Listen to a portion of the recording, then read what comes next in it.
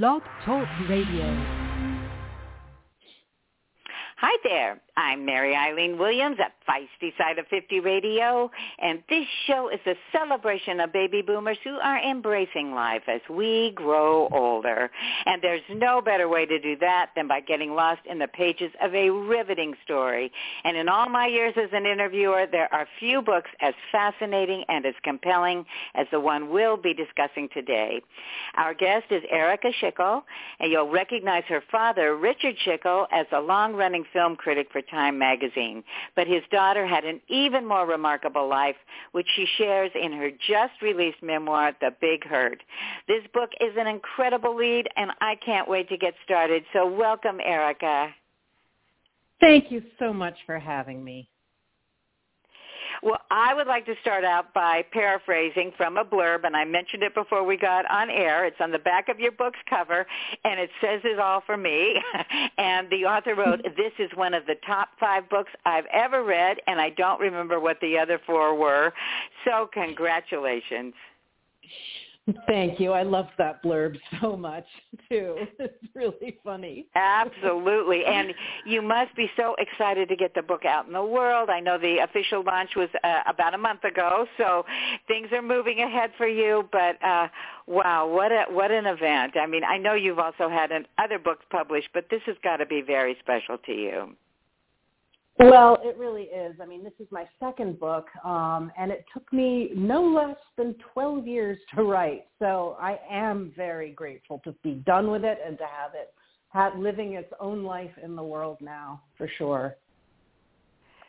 Well, and 12 years, I mean, that is, I guess you could call it a labor of love, but I think a labor of mixed emotions, I would think, because it took a lot of courage to tell your story.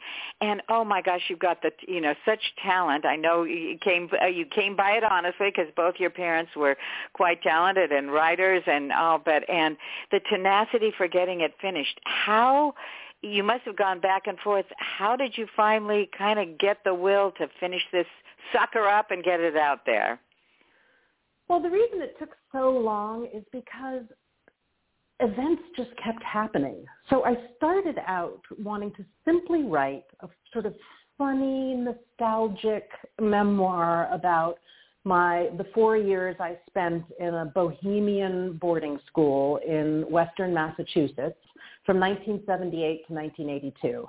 And I was a humor writer. My first book was a memoir called You're Not the Boss of Me.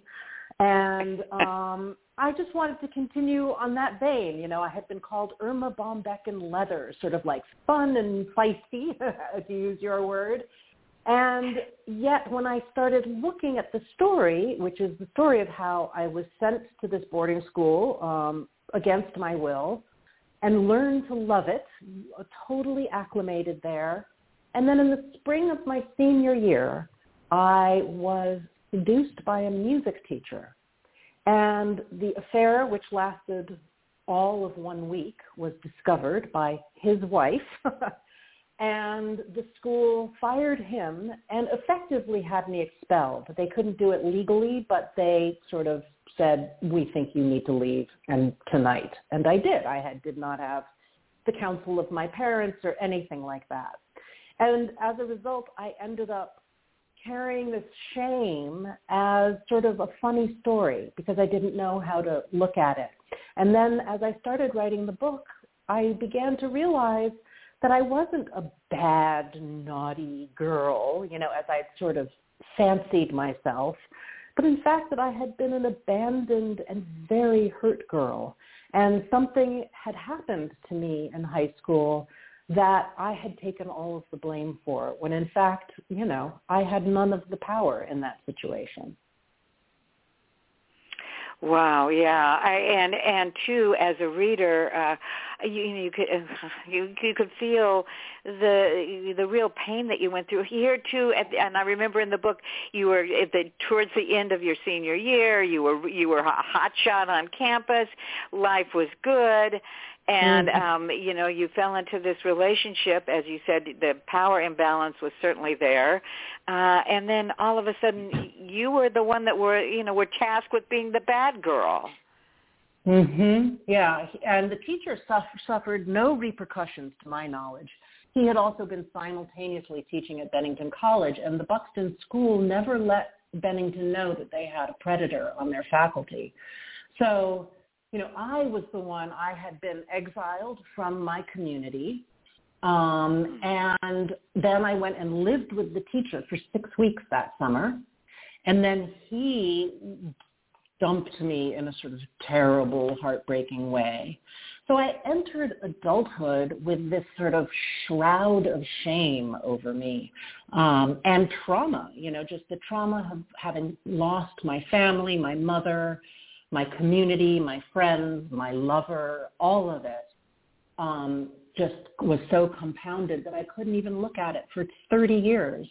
And it wasn't until 2008 when I started writing this book, and I was contacted by one of my best friends from high school, CJ, who the book is dedicated to.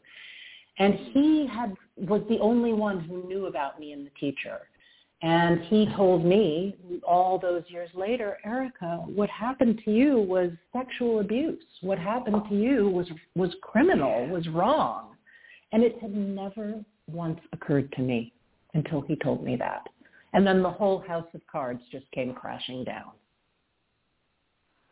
Wow, Erika, I can imagine you must have, like when, he was such a wonderful friend to you, and getting that message, did it take a while for it to truly sink in? Did you go, oh, yeah, or did it really, when he once said that, and I think he used the word rape, if I'm remembering correctly, that you'd been raped, and but it must have taken a while for you to actually accept that, that opinion from him and realize, hey, he's speaking the truth. Indeed, it did, and I was very resistant to sort of identifying as the victim of anything because as a sort of neglected latchkey kid, part of my identity was I'm fine, I'm great, I'm in control, and what I was suddenly seeing made me feel very much out of control. So what did I do? Well, instead of addressing and confronting my past in a sort of healthy way, I ran into the arms of a notorious local Lothario, a crime writer who I call Sam Spade in the book, because that seemed easier. To break up my marriage and, destroy my family felt easier than confronting my past. And by doing that, all I did was confront my past even more immediately. And that's why, going back to why did it take 12 years to write, because then this second part of the story, the middle-aged part, which I toggle between the high school story and the middle-aged story in the book, I understood that they were the same story, that what I was doing as an adult was trying to work out and reenact the trauma of my past. Geez, and one thing I have to say, Erika, too, is in reading the pages of your amazing story, you do not spare yourself. Especially when you're talking about your own family, your children, and how you did reenact some of these things in the past, you are very open as far as, how you repeated some mistakes maybe, or you felt you did, that were, that you had gone through. And I thought, oh my gosh, this woman is just incredibly brave. And not only are you honest, but you share that, and it's really something, Erika. Thank you. I really appreciate that. I'm a truth teller. I've always have been, even back in high school. I was always the kid who was just saying the thing, that everybody might be thinking or nobody wants to say.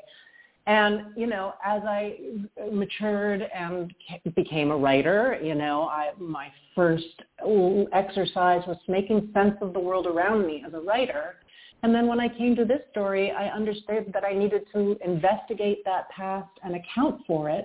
And I'm not a perfect character in this story. There are things that happened, particularly around my children and the dissolution of my marriage, that I wish desperately I had done differently. However, I didn't make the mistakes that my parents made. And I feel like that is something that, mothers, parents, always have to contend with in some way. Are we going to repeat the mistakes of our parents, or are we going to find a new way to parent this next generation? And I feel like I did. I feel pretty good about that. And you can tell, and at the end of the book, you could, you really got that sense that you were whole, your family was whole, and, everyone had been through stuff, but, that's life too. And it just kind of, you didn't wrap it all up in a nice, neat bow. I'm not saying that, but you could tell that your life is good now. Yeah, I say at the end of the book, I quote Sam Spade, who would always say to me, closure is a shock, meaning just a total lie, And it's true. There really is no such thing as closure. This book is the closest I can get to it. And it does allow me to sort of move on with my life and, look at other subjects in my work. But yeah, that hurt. And now that I've named it and identified it, doesn't mean it goes away. It just means I understand it now.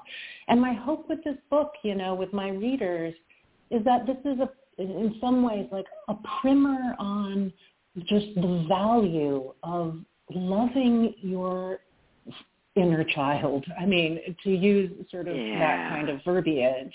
But, what I had to do is I had to go back and reparent myself and say, Erika, and that's the ending of the book, you were a beautiful, free-spirited child worthy of all of the love and attention and that you didn't get. And it's okay. I'm going to give it to you. And I think that's something we can all do for ourselves, especially in our 50s, as we are sort of wrapping up the raising of our own children and we are marking the passing of our parents and, what do we want to leave behind? What kind of people and experiences and, do we want to create? So that's what I'm after. Well, and as we'd mentioned earlier, you at the final pages of your book, you're kind of reviewing the process of writing the book, and you did say that much of it was written in public libraries, which I was just thinking, first off, it had to be so cathartic. You're reparenting yourself. How did you stop yourself from screaming, crying, laughing in the middle of the public library?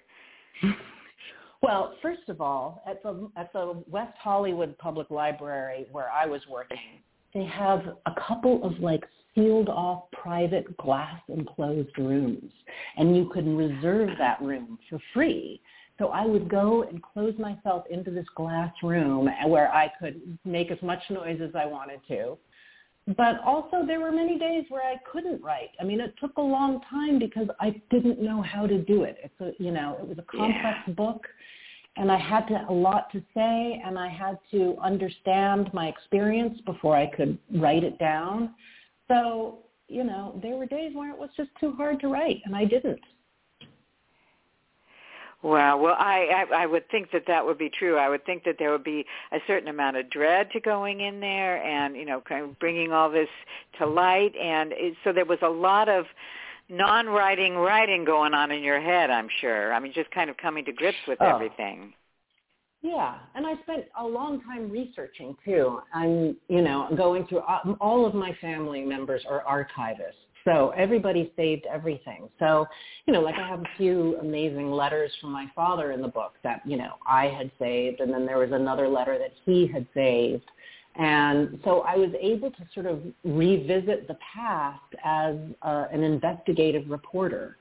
And that kept me busy for a long time and also kept me safe, having my reporting hat on. But then there were definitely moments where I had to bring just the great knell of sadness, to the page. And, that's the work. Yeah, that is the work, that's for sure. I wanted it to be a fun read. I wanted it to be an amusing read and a lively read and a page-turner.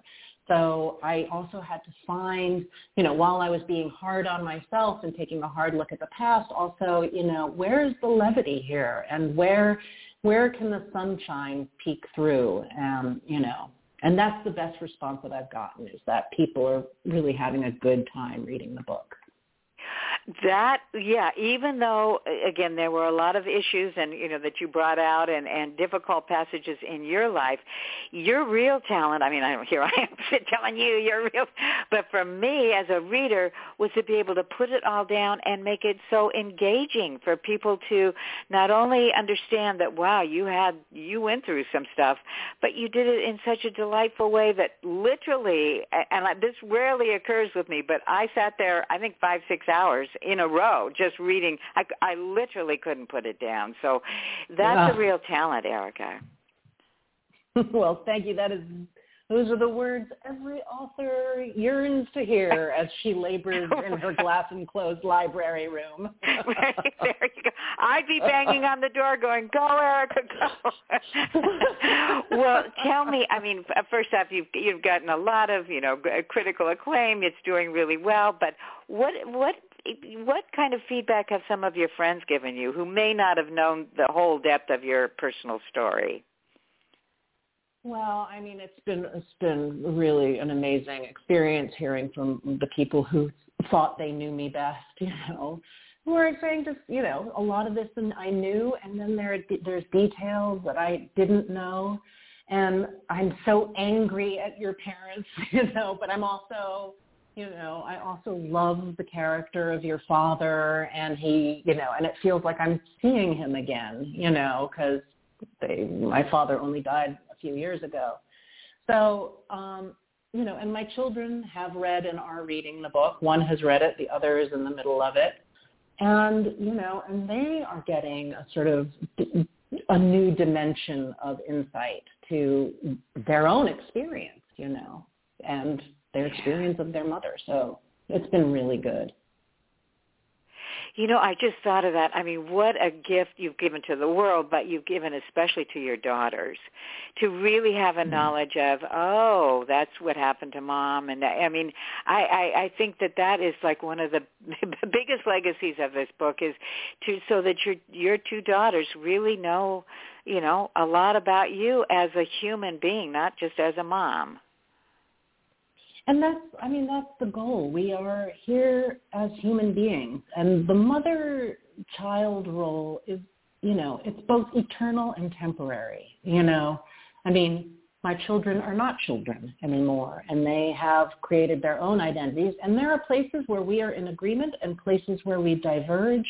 But, the love between us is so clear and strong that it is not scary for them if we disagree, I always felt with my mother that our disagreement would lead to further abandonment. And with them, they never had that feeling. They always knew that I was here for them first, before anything else, before the work, before the relationship, before anything. So, that's an enduring legacy, and I'm proud of it.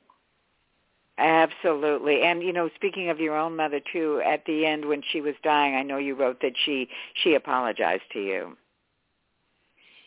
She did. Lord bless her. She died an fairly unhappy and conflicted woman. And she died very quickly. She got a cancer diagnosis and was gone within, 2.5 months. And I brought her, she had been living in New York, and we had been estranged from each other on and off all our lives. And I brought her from New York to live with me in my father's house where I was living because my father had been moved into assisted living because he was falling to dementia. So Mom came home with me, and I saw her through to the end, and it was not easy to take care of someone who had never taken care of me. And yet at the same time, it was one of the most beautiful and redemptive experiences, I think, that either of us could have hoped for. Geez, Erika. Well, I have to say you did mention that one of the messages you want to impart to your readers is reparenting our inner child, for using one of those glib phrases, but not that you use it, I'm using it. But what are some of the other messages that you hope your readers will take away from the book? One important one to me is the message of just connection and understanding, that what we deal with in otherness, in conflict, is often just the result of people are traumatized and people are behaving badly because they don't know how to do it. And that the application of compassion is never wasted. I mean, one of the things, I come through this book and my affair with the bad man and my terrible parents, but in the end, it's not a poison pen memoir.